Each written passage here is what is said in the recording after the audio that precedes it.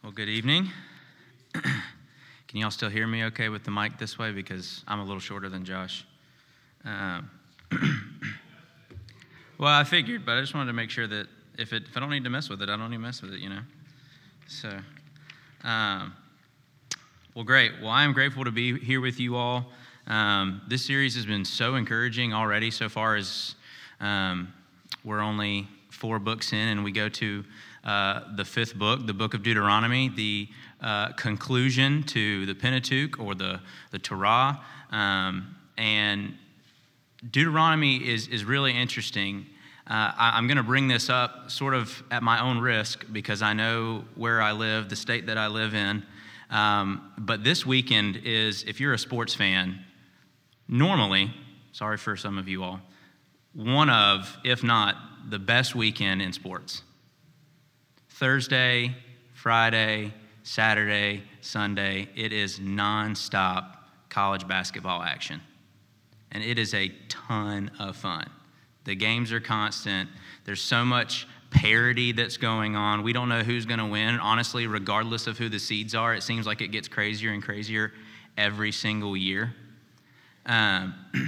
But as I was thinking through Deuteronomy and I was thinking through March Madness, I kind of was making a connection because what's going on in Deuteronomy, I think, looks a lot like what's going on in the locker rooms as the games are getting ready to be played on maybe that Thursday or Friday.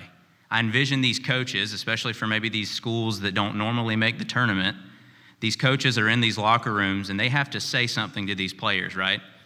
Because this is potentially the last game they get to play. Everything they've done up to this point has led them to this moment in this all season, in this town, to play in this game, right? This is what they've been working for all season long. And the coach has to say something. He has to prepare them for this huge, monumental moment that they're about to engage in. That's the context and the scene that we have here in Deuteronomy. Because see, as we've gone through these last several books, Genesis, Exodus, Leviticus, Numbers, and now Deuteronomy, it has led the people of Israel to this point. From the moment in Genesis 12 where God told Abraham that he was going to give him and his offspring a land to possess, every story that has come on since then, from the time that they were enslaved in the Exodus and God brought them out, to crossing the Red Sea, to Mount Sinai, to actually getting to this point at one point and then not being faithful and them having to wander through the wilderness in the book of Numbers, they are now back again after 40 years. They're about to enter into the land. And what the book of Deuteronomy is what Moses has to say to the people right before they enter in. You can see that connection between this and what's going on for a coach before his team is about to enter into the biggest game of the year, right? They're about to finally enter into the promised land, and they have a mission to do. They have something to accomplish. That's the scene that we have set here in the book of Deuteronomy. They are in the land of Moab. They are just beyond the Jordan, and they're finally preparing to enter into the land. Before I get into some passages that I think are really, really important for us to look at closely to help us really understand what's going on in Deuteronomy. To really get a good grasp of how Deuteronomy functions is we need to kind of have somewhat of an idea of the structure of Deuteronomy. And this is how I would break it down in order to help us digest sort of what's going on. You can break it down into maybe a total of 6 sections. There's this preamble in the first 5 verses that Moses is speaking, and then from then on through all the way through chapter 4, there's this historical prologue. Moses is recounting everything that has gone on for the point that they're at. That's what happens in those next few chapters. And then in chapters 5, pretty much all the way through 11, and then in chapters 12 through 26, we have Moses laying forth for the people these stipulations. Because what we have to understand about Deuteronomy is it's incredibly covenantal. People And when we talk about a covenant, what happens with a covenant is God is making promises to the people that require the people to give a response. And the way in which they respond is going to dictate what kind of covenant this is, whether it's a good one for the people of Israel or whether it's a bad one. And in chapters 5 and then 11, we get these general stipulations that the people need to be adhering by. And then in chapters 12 through 26, we get these specific stipulations, more of what we would consider to be laws on divorce and things of that nature that Moses is going to elaborate on. And then we get chapter 27 through 28, which is blessings and curses. So blessings being, this is what's going to happen to you if you stay obedient and you adhere to the stipulations of the covenant.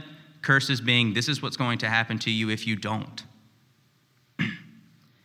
And then we get what we would consider maybe an epilogue towards the end, from chapter 29 through the end of the book. There's some final things that are included here in an epilogue. It's a final exhortation from Moses.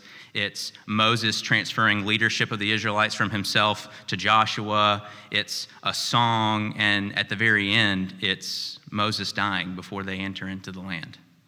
So these 6 sections kind of help us see what's really going on right before they enter into the land and the things that Moses has to say to the people in order for them to be successful and to flourish in the land.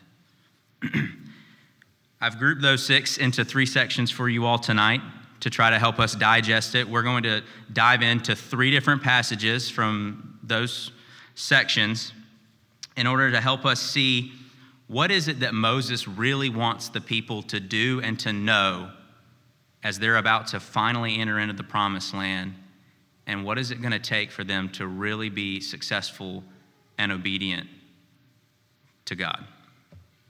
So, if you've got your Bibles, the first part we're going to start in is Deuteronomy chapter 4, and that is going to start in verse 32.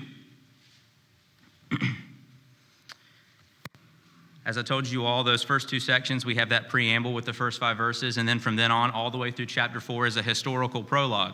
So one way that we could look at this very first section is Moses is reminding the people of where they've been and what they're about to do.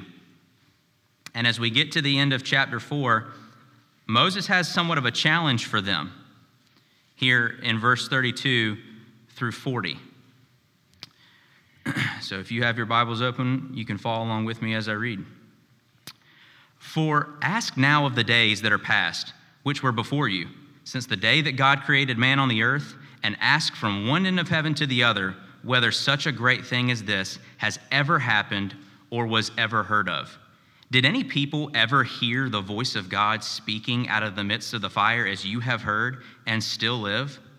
Or has any God ever attempted to go and take a nation for himself from the midst of another nation by trials, by signs, by wonders, and by war, by a mighty hand and an outstretched arm, and by great deeds of terror, all of which the Lord your God did for you in Egypt before your eyes? To you it was shown that you might know that the Lord is God. There is no other besides him. Out of heaven he let you hear his voice, that he might discipline you. And on the earth he let you see his great fire, and you heard his words out of the midst of the fire.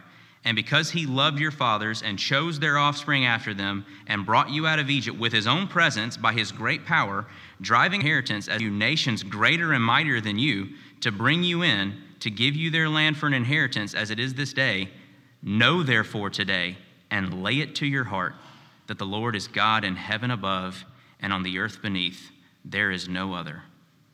Therefore you shall keep his statutes and his commandments, which I command you today, that it may go well with you and with your children after you, and that you may prolong your days in the land that the Lord your God is giving you for all time. So I told you that pretty much 1 through chapter 4 is this historical prologue. This is Moses recounting for the Israelites all that they have been through as they've come through the wilderness. And as we get to the end, Moses has some questions for them.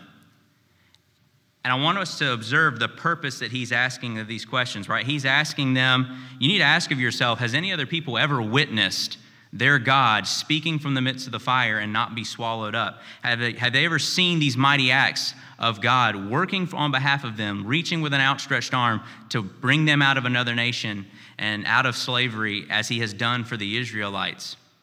You see, here's what Moses is asking them to do by asking these rhetorical questions, because he knows the answer. He is asking them, or telling them, they need to remember the faithfulness of their God. And that remembrance is supposed to draw to them two very specific things. The first is that he alone is God, right? We read that right there at the end of verse 35, right? To you it was shown that you might know that the Lord is God. There is no other besides him. See, the Israelites need to be reminded of this, and they need to remember it as they enter into the land, because they are going into a land of other peoples and other gods. And if they are not regularly reminding themselves, and they're not recalling it to memory, that there really is only one God, they will be tempted to follow something else. And the second thing is that, right, this God will need to be reminded that their God is near to them. He is near to them, right? This God worked on their behalf in the nation of Egypt and brought them out. And then he is loving to them. Look at verse 37. Because he loved your fathers and chose their offspring after them and brought you out of Egypt with his own presence and by his great power. This God is the only God, and he is a God that is near to them. And they need to be reminded of that, because as they're going into a nation of people who are stronger and mightier than they are, they need to be reminded that their God is near to them and fighting for them. This is really good for us to remember. Remembering in general is something good for us to remember. When we talk about remembering something or memory or recalling something, this isn't necessarily something that we explicitly talk about in Christian practice. We more of kind of cover it implicitly when we regularly are reminding ourselves of the truths of Scripture or the truths of the gospel. We do this on Sunday mornings when we gather to hear the word preached. We do it together when we pray, when we do Bible studies together. Like we practice this implicitly, but we don't necessarily talk about it explicitly, how important it is for us to be remembering who God is and what he's done for us. And that's what Moses is calling for them to do in this moment as they're about to enter into the land. To look back at our analogy from March Madness coaches, I'm sure in some of those locker rooms, some of those coaches are saying, hey, you need to remember what it is that got you here. What got you to this point, what has made you successful enough to be in this position to make the tournament. And what Moses is saying to the Israelites is, you need to remember what has got you to this point, and that is the God who has chosen to love you. You see, because when we remember something, it plays into our beliefs. See, the way that we live our lives, our ethics, our morality, however you want to define that, that is directly shaped and influenced by what we creator of the universe about God. If we believe that he is holy, that he is mighty, that he's creator of the universe, that he loves us, that causes us, or should cause us, to live in a very specific and certain way. But so much about what we believe about God, especially when it's tough, especially when the moments are difficult, is by what we remember about who he is and what he has done for us. This is something that we have to be practicing and is practical for us regularly. We have to remind ourselves of the truths of the gospel in our day-to-day lives. When we're tempted to sin, when life is really hard and we don't know how to respond, when it feels like God isn't near to us, the way that we practically respond in our belief about God is by remembering who he is and what he's done for us. We have to be regularly reminded that this is the God who convicted me of sin at one point in my life and saw fit to reveal that to me, drew me close to himself, and caused me to believe in who he is and that he loves me. Our memory of those things stirs us to be faithful. So Moses is calling them to remember the faithfulness of their God. And that's the purpose of that historical prologue that we kind of get in these first 4 chapters. But then we move into some of this more covenantal type stuff, right? We get these general and specific stipulations from Moses on what the people need to be doing as they enter into the land. What is their responsibility? What is God requiring of them in this covenant? And so if you have your Bible still, turn to chapter 10. And we are going to start in verse 12. I told you there's kind of two different sections here. From 5 through about chapter 11 or 12 are these general stipulations, and then from 12 all the way up to 27 is going to be more specific stipulations, things like the laws that they're going to be expected to keep, these ceremonial observances, things of that nature. But from 5 and through 11 or 12, Moses is giving them general stipulations, things that they need to know as they enter into the land. And so he tells them one of the things that they need to do here in chapter 10. So if you will follow with me in verse 12. And now, Israel, what does the Lord your God require of you? But to fear the Lord your God, to walk in all his ways, to love him, to serve the Lord your God with all your heart and with all your soul, and to keep the commandments and statutes of the Lord, which I am commanding you today for your good. Behold, to the Lord your God belong heaven and the heaven of heavens, the earth with all that is in it. Yet the Lord set his heart in love on your fathers and chose their offspring after them, you above all peoples, as you are this day. Circumcise, therefore, the foreskin of your heart, and be no longer stubborn. For the Lord your God is God of gods and Lord of lords, the great, the mighty, and the awesome God, who is not partial and takes no bribe. He executes justice for the fatherless and the widow and loves the sojourner, giving him food and clothing. Love the sojourner, therefore, for you were sojourners in the land of Egypt. You shall fear the Lord your God. You shall serve him and hold fast to him, and by his name you shall swear.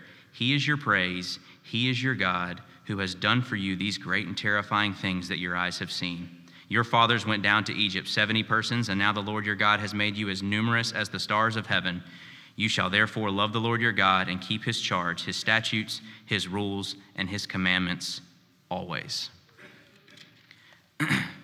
So in these general stipulations, Moses is telling the people what God requires of them as they enter into the land. This is their end of the covenant to keep up.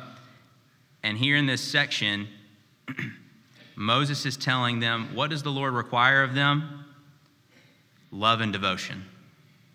He is asking for them to live with a love for their God.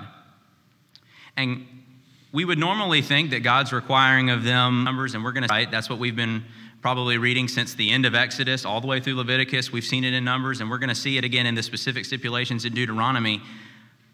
But really what Moses really is getting to the heart of, and he says it over and over again in chapter 6 and chapter 7, here in chapter 10, and he ends it in chapter 11, really what they need to be doing as they go into the land is to love their God and be wholly devoted to him. And this language really shouldn't be that foreign to us. You don't have to turn there, but Moses is really just the first of a long line of people who use this language and say it over and over again. Listen to the prophet Samuel, right? This is right after Saul has sinned. He's fallen short. And so this is in 1 Samuel 15:22. And Samuel said, "Has the Lord as great delight in burnt offerings and sacrifices as in obeying the voice of the Lord? Behold, to obey is better than sacrifice, and to listen than the fat of rams."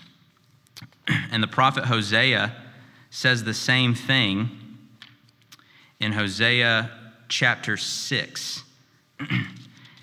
This is what Hosea says to the people in chapter 6, verse 6. "For I desire steadfast love and not sacrifice, the knowledge of God rather than burnt offerings." And just for good measure, we get it again in another prophet in Micah chapter 6, 8. This is going to be also probably familiar to most of us, but in Micah 6, 8, he says, "He has told you, O man, what is good, and what does the Lord require of you, but to do justice and to love kindness and to walk humbly with your God." You see, Moses really understands that more than any sort of empty ceremonial practice that the people may do as they're trying to follow these specific stipulations that he's going to give is that God desires more important than any love and their devotion before anything else. That is more important than any form of empty ceremonial practice that they could ever do. Their love should lead them to ceremonial obedience. They need to love him first. God is caring about the status of their heart. Jesus is going to say very, very similar things. As a matter of fact, the passage that we read in Hosea, he quotes in Matthew chapter 9. This is directly after he's called Matthew the tax collector to be a disciple, and he's now eating at a party with tax collectors and sinners. The Pharisees are wondering what is wrong with him, and Jesus says, I desire mercy and not sacrifice. Go in and see what this means. You see, it's so easy for us to miss or to convince ourselves or to forget that what God really wants from us is love and devotion to him. And any sort of obedience that we have is going to flow directly from that. But he sees this same thing in us today, right? This is still true. God knows our hearts. He sees our worship. He hears our prayers. He sees the way that we serve. And so this sort of thing that we see here from Moses in chapter 10 is still true of us. He requires our love and devotion before anything else. It's very easy for someone to say simple and empty prayers or to serve and to seem like we're doing this for Jesus, but God knows the heart. And Moses is reminding them of that. Look in verse 16. Circumcise therefore the foreskin of your heart and be no longer stubborn. He is asking for them to soften their hearts. And this is a little bit difficult for us to think about because are we capable of really softening our own hearts? Are we capable of stirring up a love for God on our own?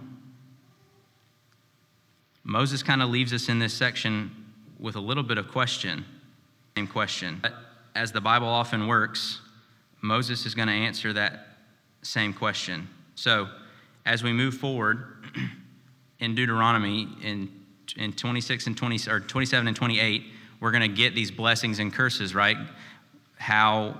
What will happen for the people depending upon their response. Either they will be blessed by God or they will be cursed by God if they don't obey his command. But as we turn, and you can turn in your Bibles here to chapter 29. Because as much as the general stipulations of loving the Lord your God with all your heart and all your soul and all your might is encouraging, we're left to wonder, how is it that we produce a love for God, right? Or what happens when our hearts wander, which happens to a lot of us. And spoiler alert, it's going to happen to the Israelites. They're going to wander, which they've already been doing for 40 years. So look for me in verse 29, because Moses seems to have identified this problem as well. In chapter 29, starting in verse 1, these are the words of the covenant that the Lord commanded Moses to make with the people of Israel in the land of Moab, besides the covenant that he had made with them at Horeb. And Moses summoned all Israel and said to them, you have seen all that the Lord did before your eyes in the land of Egypt, to Pharaoh and to all his servants and to all his land, the great trials that your eyes saw, the signs and those great wonders. And look at verse 4. But to this day, the Lord has not given you a heart to understand or eyes to see, or ears to hear. Well, this is a little bit difficult because in chapter 10, he's told them to love him, with all their heart and with all their soul and with all their might. But in verse 4 here, he tells us, but to this day, the Lord has given them a heart to understand or eyes to see or ears to hear. And if this is true of them, how are they to love God? How are they to be faithful as they enter into the land? This seems a little bit difficult. Well, the good news is Moses has an answer. If you'll turn over to the next chapter, in chapter 30, Moses is going to answer this question. And in a lot of commentators, you'll find that this section here is described as the Gospel of Moses, right? Moses seems to be communicating some very specific gospel-type principles over the course of this chapter. And follow along with me for the first 8 verses of chapter 30. And when all these things come upon you, the blessings and the curse which I have set before you, and you call them to mind among all the nations where the Lord your God has driven you. And look in verse 2, and return to the Lord your God. See, Moses seems to know that they're not going to hold up their end of the covenant. But in verse 2, he says, and when you return to the Lord your God, you and your children, and obey his voice in all that I command you today, with all your heart, with all your soul, then the Lord your God will restore your fortunes and have mercy on you, and he will gather you again from all the peoples where the Lord your God has scattered you. If your outcasts are in the uttermost parts of heaven, from there the Lord your God will gather you, and from there he will take you. And the Lord your God will bring you into the land that your fathers possessed, that you may possess it.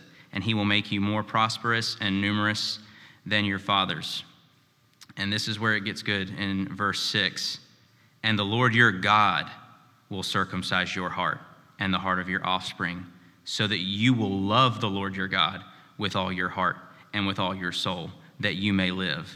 And the Lord your God will put all these curses on your foes and enemies who persecuted you, and you shall again obey the voice of the Lord.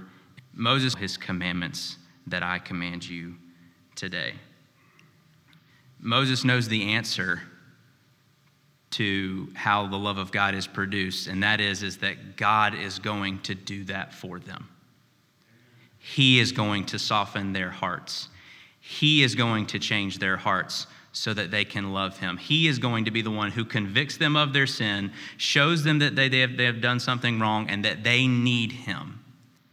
And that is going to be what pushes them and allows them to love their God and obey the statutes and the commands of the Lord. In section 3 right here, we're reminded that we have to cling to his mercy. We need God to work for us. And this language really isn't that foreign, right? Let's look at, well, you don't have to turn there. I'll turn there for you. In Ephesians chapter 2, right, we talked about the fact that they can't circumcise their own hearts. This should remind us of something. And you were dead in the trespasses and sins in which you once walked, following the course of the world, following the course of this world, following the prince of the power of the air, the spirit that is now at work in the sons of disobedience, among whom we all once lived in the passions of our flesh, carrying out the desires of the body and the mind, and were by nature children of wrath, like the rest of mankind. See, Paul is describing people who cannot love God because their hearts are stubborn, they're uncircumcised, they can't love God. But verse 4, right, which lines up very, very well with what we read in verse 6 of chapter 30. But God, being rich in mercy, because of the great love with which he loved us, even when we were dead in our trespasses and sin, made us alive together with Christ. By grace you have been saved. That's a very, very quick and easy parallel to what we see in verse 6. And the Lord your God will circumcise your heart and the heart of your offspring, so that you will love the Lord your God. Agree that one of the commentators I read, Daniel Block, says this: Paul and Moses agree that divine salvation is not won through obedience to the law. Rather, willing obedience to the law is proof that one has accepted by faith the grace that God has offered. Moses understands the same things about God that Paul seems to understand when he's explaining it to the Ephesians. They need God to change them. But Moses makes a final call to the Israelites. Here at the end of chapter 30, I will have you read with me the last 5 verses. That's 15 through 20. See, I have set before you today life and good, death and evil. If you obey the commandments of the Lord your God that I command you today, by loving the Lord your God, by walking in his ways, and by keeping his commandments and his statutes and his rules, then you shall live and multiply. And the Lord your God will bless you in the land that you are entering to take possession of it. But if your heart turns away and you will not hear, but are drawn away to worship other gods and serve them, I declare to you today that you shall surely perish. You shall not live long in the land that you're going over the Jordan to enter and possess. And these last two verses are huge. I call heaven and earth to witness against you today that I have set before you life and death, blessing and curse. Therefore, choose life, that you and your offspring may live, loving the Lord your God, obeying his voice and holding fast to him. For he is your life and length of days, that you may dwell in the land that the Lord swore to your fathers, to Abraham, to Isaac, and to Jacob, to give them. You see, he makes this final call to them, and it's very easily applicable to us. Moses tells them that they have a choice between life and death, and he's relating that directly to they will be, right? If they're obedient, they're going to be blessed and they're going to live. If they're not, they will be cursed, and it will result in being cast out and passing away. And we have the same choice. We can choose life, and the way that we do it is by holding fast. The way that Moses asks them to hold fast to their God, we have to hold fast to Jesus who has rescued us from sin. And as Moses said in Deuteronomy 6:5, while we're holding fast to him and he is holding fast to us, we will love the Lord our God with all our heart, with all our soul, and with all our might. If we are holding fast to him, he is holding fast to us, and he is stirring up in us the ability to love him with everything that we have. Let's pray. God, thank you for the book of Deuteronomy, for a reminder of how faithful you are to your people. God, Moses has commanded his people to remember all that the Lord has done for them. And I pray that that is something that we do today. God, if we're Christians, if we're believers, we have been rescued from sin and death. God has changed and circumcised our hearts so that we have the ability to love him, to repent of our sin, and to hold fast to him. And may we be remembering all that he has done for us, so that we may be loving him with everything that we have, remaining faithful. God, we love you. We praise you for your word. And thank you for the book of Deuteronomy. We love you. We pray all these things in your son's name. Amen.